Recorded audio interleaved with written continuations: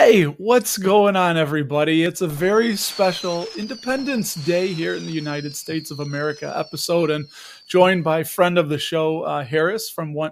That's silly. What is going to be an enemy of the show, and we're going to have him on, and we're going to go anyway. So, Harris from One Penny at a Time podcast. How are you doing, man? What's up? Doing great. Thank you so much for always having me on, Russ. It's always good to have a little bit of stock talk on this beautiful 4th of July. Hopefully it's not over 100 degrees today, but we'll take what we can. Yeah, here in Chicago, it's been a little bit rough. Not as bad as Florida. And speaking of down that way, we've never talked about this. I've never really heard you talk about it. So you're lived. I don't know. Are you from, or how would you describe it? You lived in Puerto Rico for. I hope you like those R rolling. I did that specially for you. A sip of the agua. Dude, traer? I forget the word. No, sip. That means to bring. Sip of the agua. Yes. ¿Cómo se dice Beber. sip of the agua en español, señor? Beber.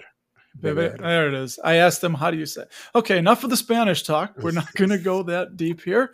So what's it like in Puerto Rico? With it being Independence Day, was there any kind of nod to that? Did people recognize it? Tell me a little bit about Puerto Rico and how long you were there. Like going through the schooling system, was personal finance ever a thing? Does anybody really talk about stocks there? Fill us in.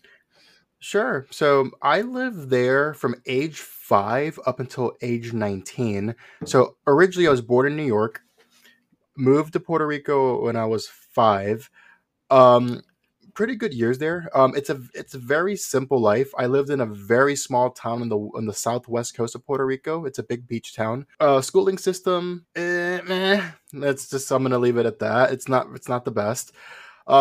No financial literacy in school.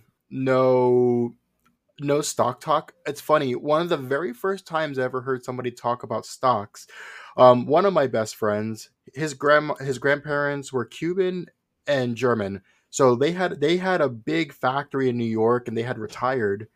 And then in 2008, I saw his grandmother cry, and I'm like, "What's going on?" She's like, "The stock market crashed, and we had too much in the stock market, and now we're effed."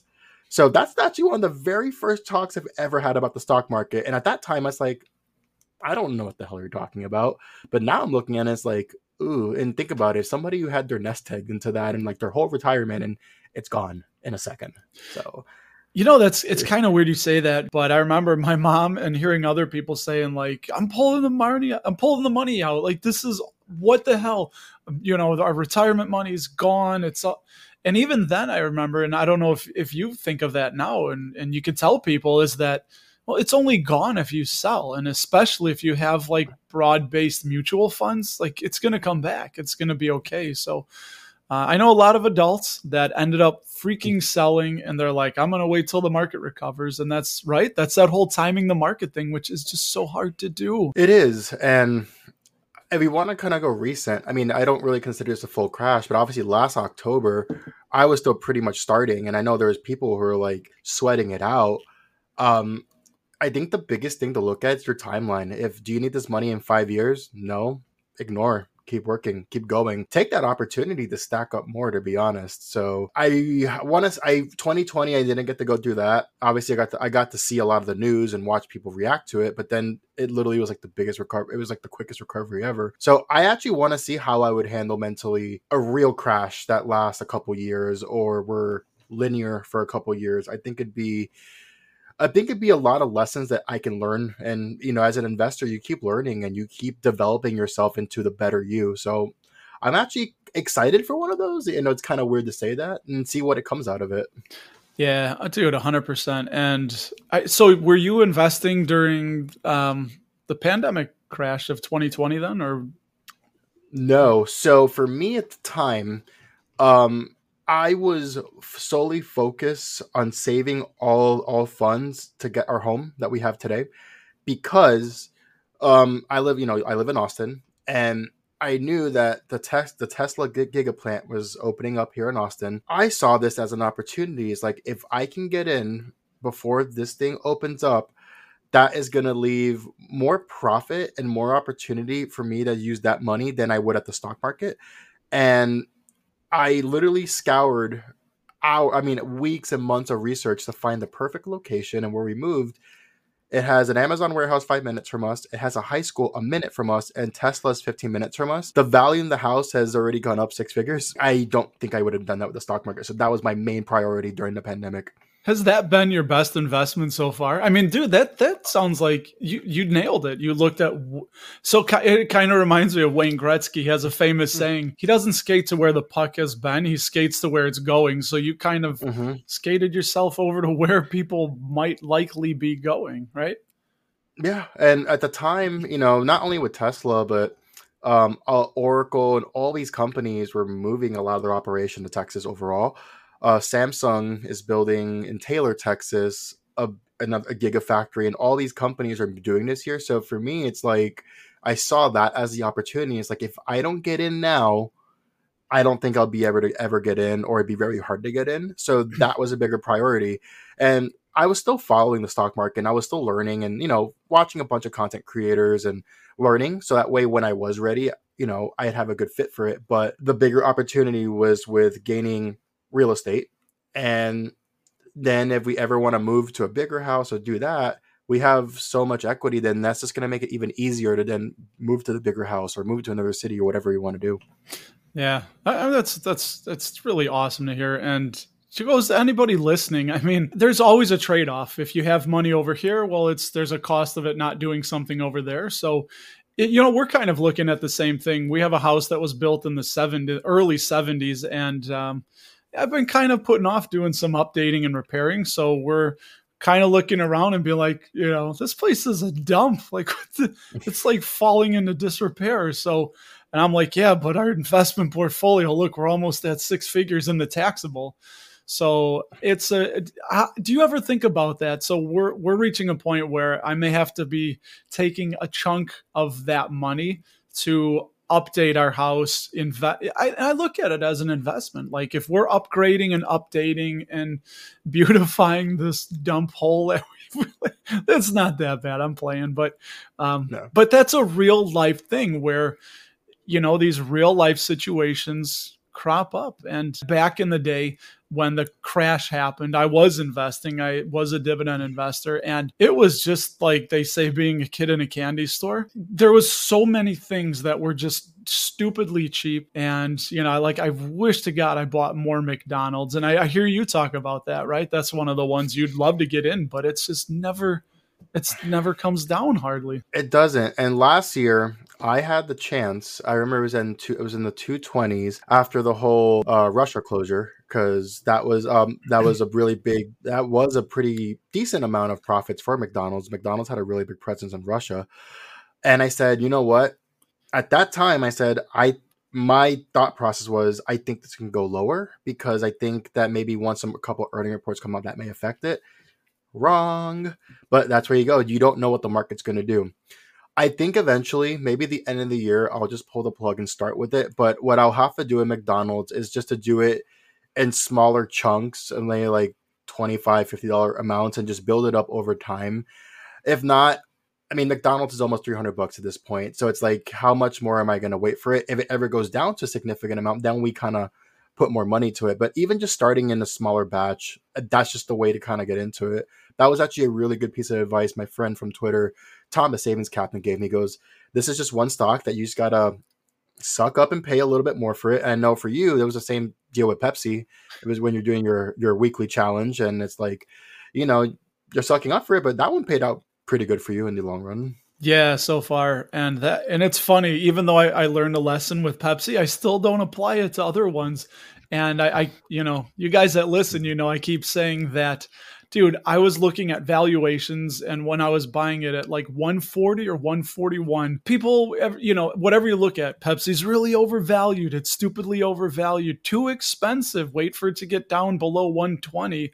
And I remember thinking, you know what? I'm going to see what happens. Maybe I'm buying it way at the tippy top, and then sure enough, like not too long ago, it was almost $200 a share. And I'd love it to be back in the 140s. I'd probably start adding some more. So it's kind of like you highlighted, man, perfectly. You have to pay up for premium sometime. You have to pay up for that quality. By the way, do you eat McDonald's? Do you go to the Mickey D's? I will admit, I still do. We're not French judging. fries are the best. We're not judging.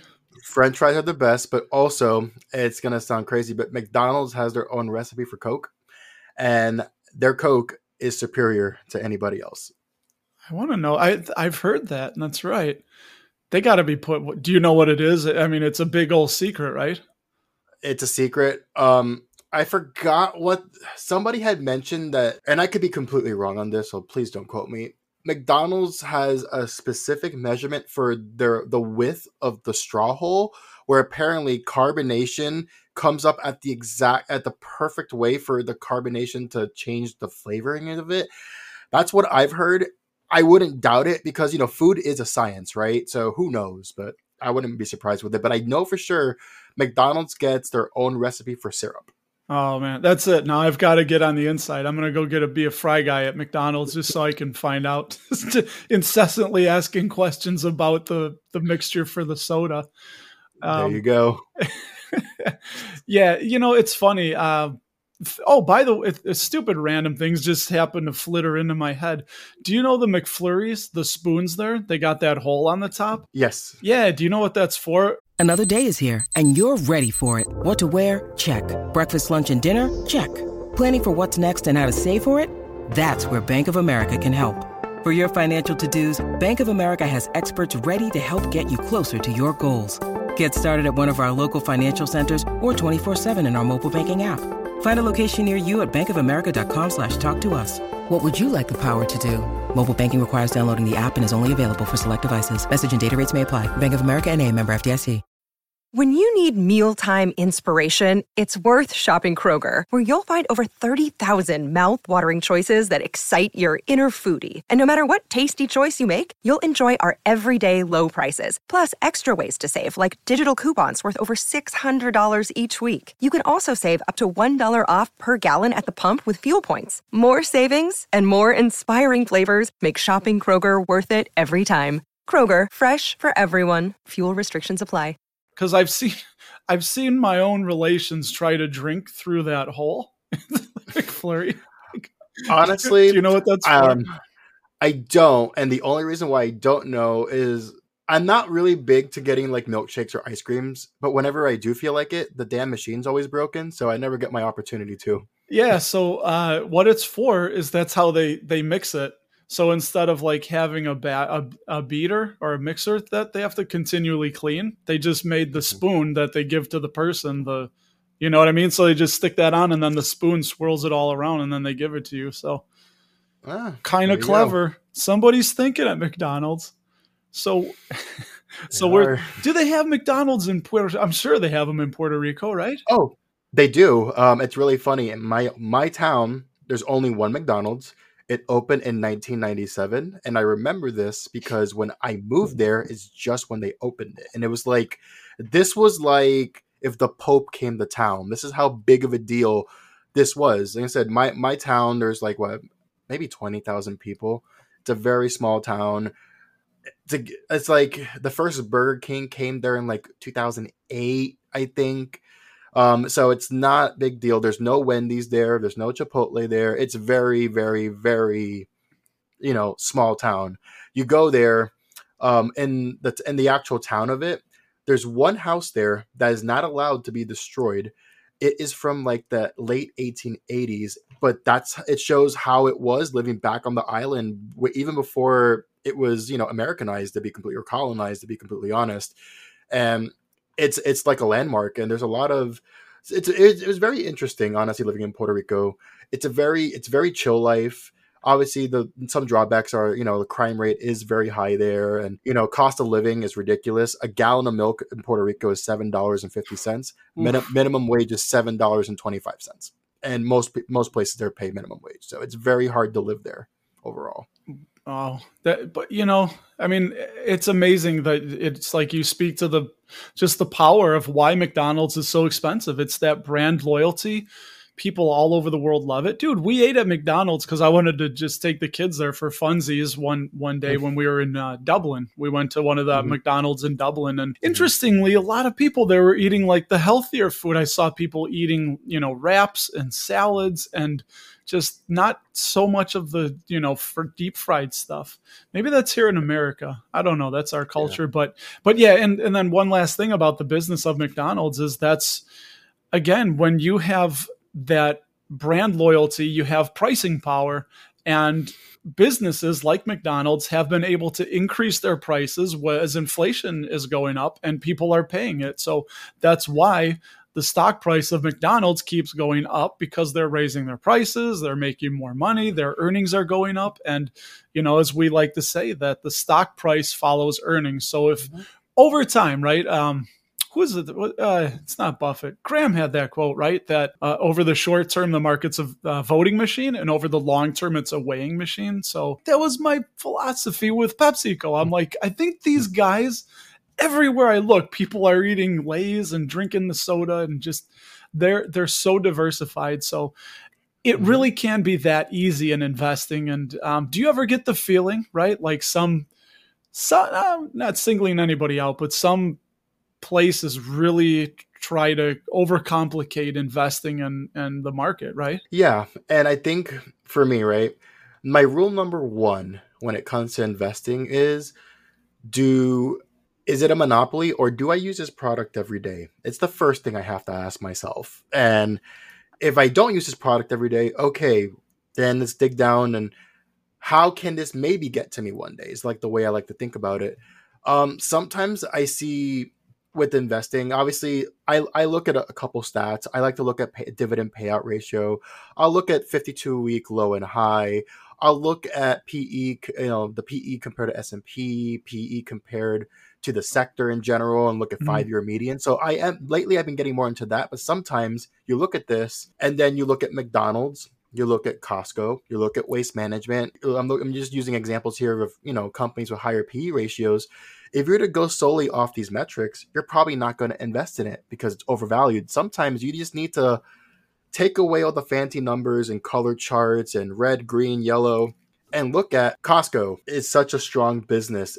Every time, I don't think I've ever seen Costco dead once that I've ever been there. McDonald's, they have, I think at this point, I think they either close to or have reached 40,000 restaurants. I'm not 100% sure, but with McDonald's, I forgot what the number was, but I think 95% of it is franchise, if I'm not mistaken. And for their franchising fees, the royalty fees, McDonald's owns the land for the most part, and their way they make money is genius. It's a secret, it's a REIT, but without the tax implications. And then you look at Waste Management, trash is never going to go away. It's just that's just simple as them to do that. And you even want to look at it on a branding standpoint. You look at a dumpster, you look at a truck, it's Waste Management. And even with trash, you can build a powerful brand by doing something so simple with color schemes and that. And sometimes you need to look at it that way. It's like, are they going to go away in the next 20, 30, 40, 50, maybe even 100 years?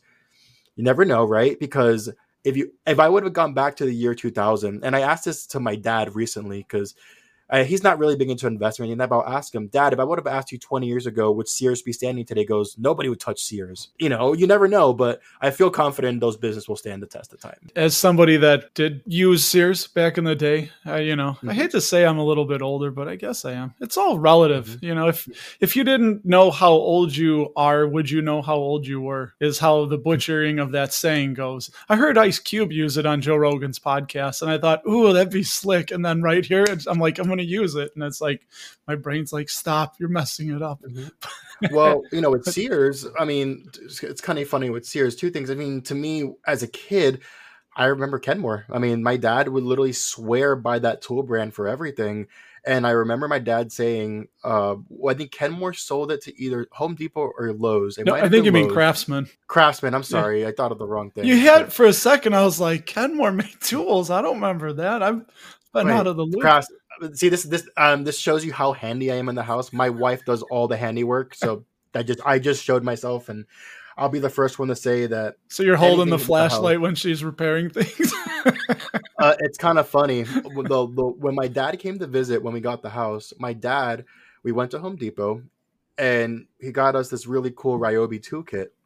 And he literally looks at me and goes, "Not for you." Looks at my wife, "For you." Oh. Gets her it, and then he gives me the flashlight and go, "This is as much as I'm going to let you touch." And that's exactly what it is. I hold the flashlight, and she's a genius with doing anything repair wise. So I don't touch that aspect of it. But I remember my dad saying when Sears sold their tool brand, it's like there's nothing left here. That was the last thing holding him through. And even if I go back to Sears in like the late 90s, they used to have a video game section. That's actually how I got my first Pokemon game, was at Sears. And I remember this still. I never forget that. And, such a powerful name. And it went away. Oh, don't say that name in the 90s, dude. I look now because for all of those of you that are not in the loop, the original Pokemon, especially cards, I tweeted out one of the Pauls, Jake Paul or Logan Paul, he had a fight, or he was at a fight. No, he had a fight, and he has like you probably know it. It's like the $6 million Charizard. He wears it on a gold chain. It's encased in like acrylic. It's sealed, but he's flexing a freaking Pokemon card, dude. I worked at Service Merchandise, which was it's a lot of people might not know what that was, but when I would go there and Toys R, I remember seeing all this Pokemon cards and thinking like, this is so dumb. I'm buying these football cards instead. My God, if I could just go back in time and just buy those boxes, keep them sealed, I probably could retire right now, but hey. I had a lot of Pokemon merch as a kid that are worth a lot of money today, but back then you don't know. My mom's like, "Oh, you're grown up now. Get rid of it." There, obviously, I have the plushies back there. I still have one of my original plushies from when I was a kid in pretty good condition, but I'm never getting rid of it. That's a forever hold. And you know what? It's like my parents say, "Oh, it's a phase. You'll grow out of it." As I was having my morning coffee, I'm never growing out of it. Nope. Don't do it, man. Absolutely not. You speak to something awesome, because that can tie into investing, and in the stock market, I mean, things that are in demand but scarce have more value. So when everybody's throwing away their football and sporting cards in the 60s and 70s, all the parents, and then everybody when I started collecting in the late 80s and early 90s, we saved everything. Guess what? Those aren't worth that much. But when stuff is in demand, but there's less of them, price goes up. Exactly why companies, when they're buying back shares, the price goes up. But if they're just diluting it and everybody can have it because it's available, then the price is going to go down. So I'll just use that as a really, really rough segue into asking you, because I have it bullet pointed on my sheet. Bullet pointed? See, there's that Cook County education coming through. Education. So what's been one of the big mentality shifts? What's something that, just in your short time as an investor, what are you thinking differently? So I love this because you're a lot younger than me, but age doesn't matter. It's all experience. Yeah. So what's changed? What's something that's changed for you? Absolutely. And before I answer that question, I want to go a quick second to the buybacks and how buybacks are so important. Mm-hmm. One of my holdings, Discover Financial Services, ticker symbol DFS, they have reduced their share count 49% in the last decade. And that's how valuable it brings. And I look for companies like that. Discover has done a really good job with that. I know Kroger's done a pretty good job at buying back shares. But Discover, though, it's a stock that I don't see a lot of people talking about. And the best way I like to talk about Discover is, obviously, there's shows like Dave Ramsey where people talk about all their credit card debt and stuff. There's another show that I personally like to watch. Have you ever heard of Caleb Hammer? No, I don't believe I have. Is he the credit card guy on YouTube? One of them? So kind of. Think about it as the same concept of what Dave Ramsey does, but in a more real and realistic sense. So he's just more straight up with you. This kid started on YouTube last year. He got 500,000 followers in a year. And if you watch his show, it's like people talking about their finances and their budgeting. And it's the same concept as Ramsey, but I love watching it because sometimes you see some of these decisions of people with 6 figures in credit card debt, and most of them have Discover credit cards. So that's like one of my bold thesis, like, okay, this is why I like to invest in Discover. But they have really good stats overall. 17% dividend increase this year, buying back shares like crazy. So just wanted to put a plug in for that. But overall, let's talk about what has been my shift in the last year. Couple things. When I started, I thought having more companies was better.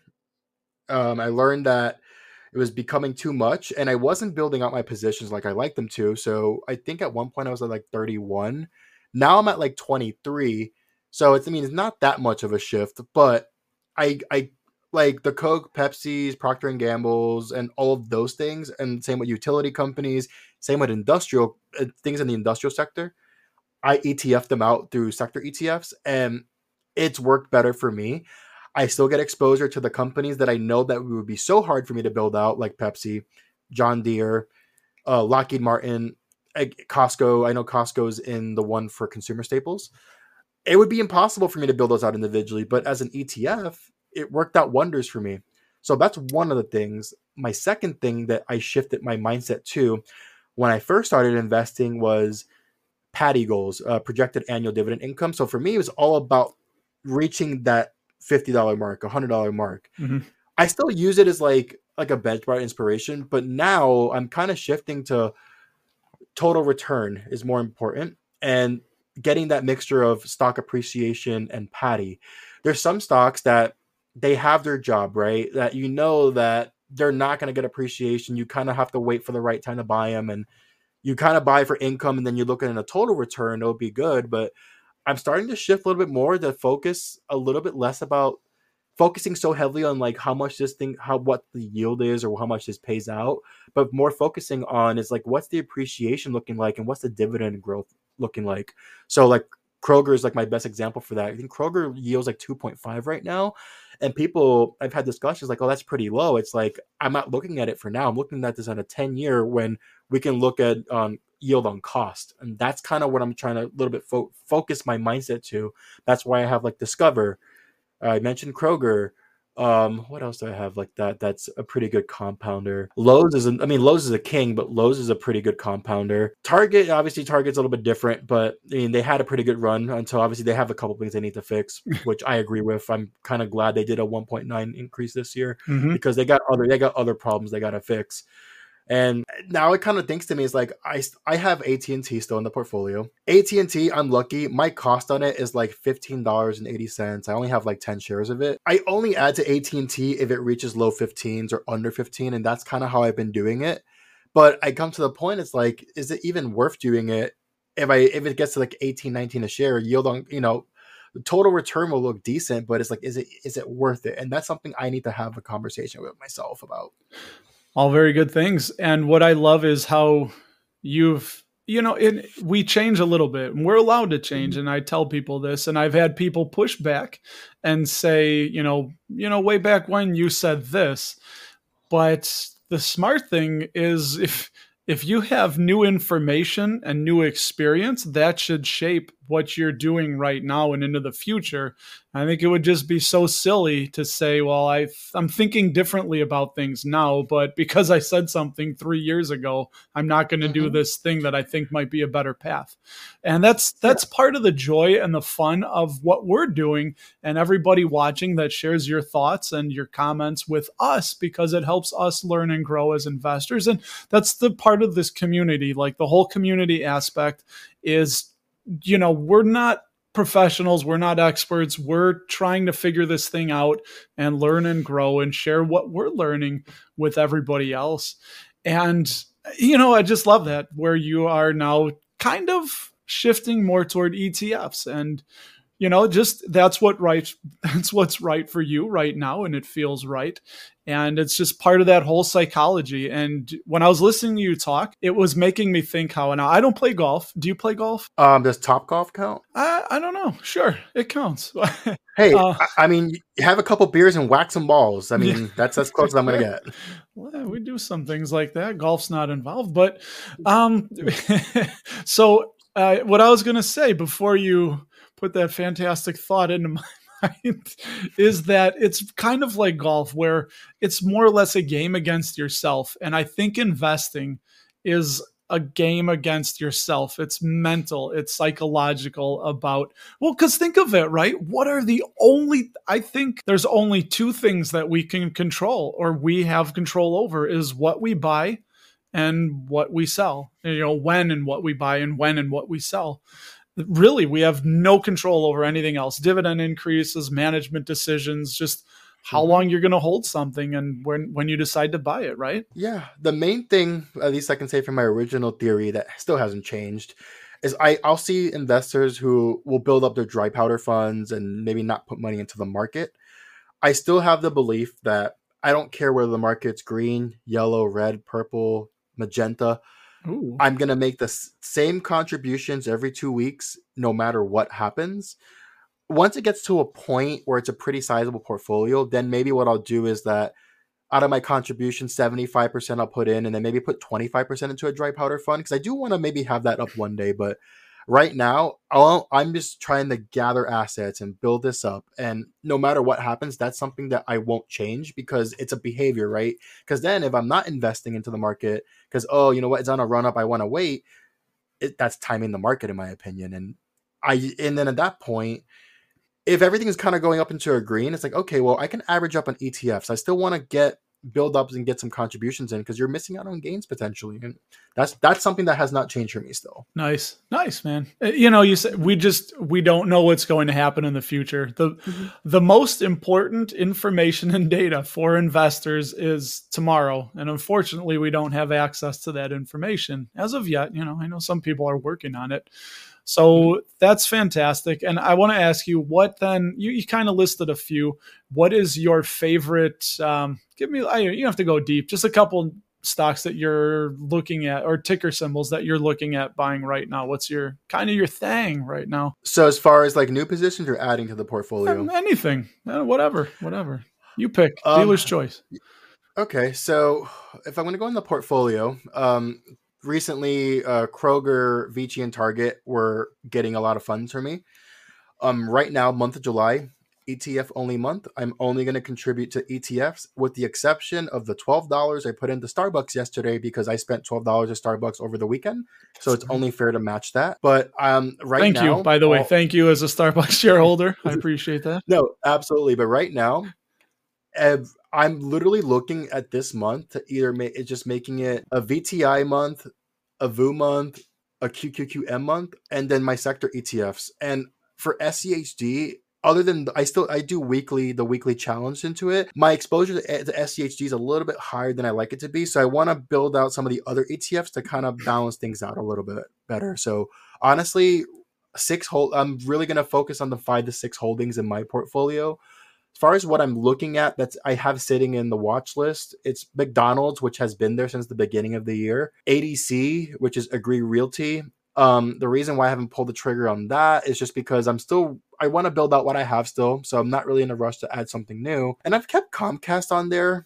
If it ever, I have a price alert on it. If it ever hits, then I'll look at it. But like I said, with telecom, I'm not really in a rush to add to that sector, but it does have exposure to Nintendo, so that's kind of why I always kind of keep it in the back of my mind. Nintendo's an interesting pick. That's one that I think a lot of people don't realize is a dividend paying stock. It is. It's a variable paying dividend, and it's one of those where I think one day I'll buy like a couple shares just to say I own it because I've been a user of the product since as long as I can remember, and I still am. What I want to see with video games, it's that direct to consumer, and there's a big shift into that. GameStop, I don't think GameStop lasts another 5 years, and I'm going to give you an honest, really deep, honest opinion. And the profit margins on companies doing buying through their e-store is so much higher. And then it makes the games profitable quicker, and it's just so much more available to that. And it's just, they're even doing this thing where they're offering more content. Hey, you buy it from us, we'll give you this extra costume for the character. We'll give you this extra map. We'll give you this extra character. And that's how you create value to get people to buy it from you instead of going to the brick and mortar. And I think there's going to be a shift with that. So you're talking about like the extra costumes and things. Are you saying when people buy directly from Nintendo or buying through GameStop's online? Through Nintendo. I mean, GameStop does do that, but I've been seeing though, like with like video game companies are gonna start doing this with like PlayStation, Xbox, all these. They're gonna start creating more value. Why you should buy it through their server instead of going to the store. Also, one of the big selling points is a lot of companies will let you pre-download the game before it comes out. That way, once it's released, you can instantly play it without having to wait for the time. So I think that's going to be a big shift. Also, Nintendo is they're trying to experiment with like pay to play, like mobile apps and stuff like that. And that's where a lot of the money is right now in video games, to be completely honest. Yeah, man. Great point. It's funny how we somehow went on to GameStop, and I agree. I think there's so many people that are going to get burned. They're just playing that game, and I like we said, and we'll end it with that, is that stocks always follow earnings. It's like an immutable law of nature. It has to. You can go, like we're seeing, maybe 3, 4, 5 years where it doesn't. It's a voting machine. But like Ben Graham, God rest his soul, I mean, if a company has declining or no earnings for 10 years, I don't see how they're, otherwise they're just buying a story and people are going to lose patience. So really good thought. I like that. It makes me think more about Microsoft. They're just going to start selling direct to the consumer. Just buy right from us. You get it immediately and you're playing, no worries. And then Apple, I mean, you look at these companies, it's like, these compounders. And I mean, Apple just hit what was it? It was like $3 trillion in market cap this week. Yeah. So Harris, where can people reach you? What do you got going on the pod? Give us a little bit of the inside scoop. What do you got coming up? What you cooking over there? Sure. So July is going to be a fun month. Next month in August, it's the 1 year of the podcast. Episode 50, I've secured a really big guest. I'm keeping that one on the DL. But the week after that is the 1 year, which that I'm just going to say it right now. You and Ryan, you guys got to block off your calendar because we're going to literally have an hour of just conversation there. So that's what I want to do for the 1 year. I want to talk to two of my closest friends in this space and just talk some shit, shoot some shit. I'm down. I can't wait for that. And I'm excited to hear who this guest is. I have some guesses, but I won't, we'll wait. We'll see who it is. So where can everyone reach you? Where, can people get in touch with the one, the only Harris Elliott? Sure. On Twitter, One Penny Podcast, Instagram, One Penny at a Time Podcast. And you can look me up One Penny at a Time, Spotify, Apple Podcast, Google Podcast, Amazon Podcast, wherever it is, any podcast provider. Yeah, I'll have links to all those below, and as well as a link to, was it Caleb Hammer? Yes. You should watch one of his episodes, and it's a complete S show, but it's worth the watch. Okay, we'll do, man. So, hey, thank you once again. I'm looking forward to being on your pod and being one of the friends of the show, man. I really do appreciate it. Thanks for doing this on Independence Day. Peace out. All right, out, everybody. We will see you in the next episode.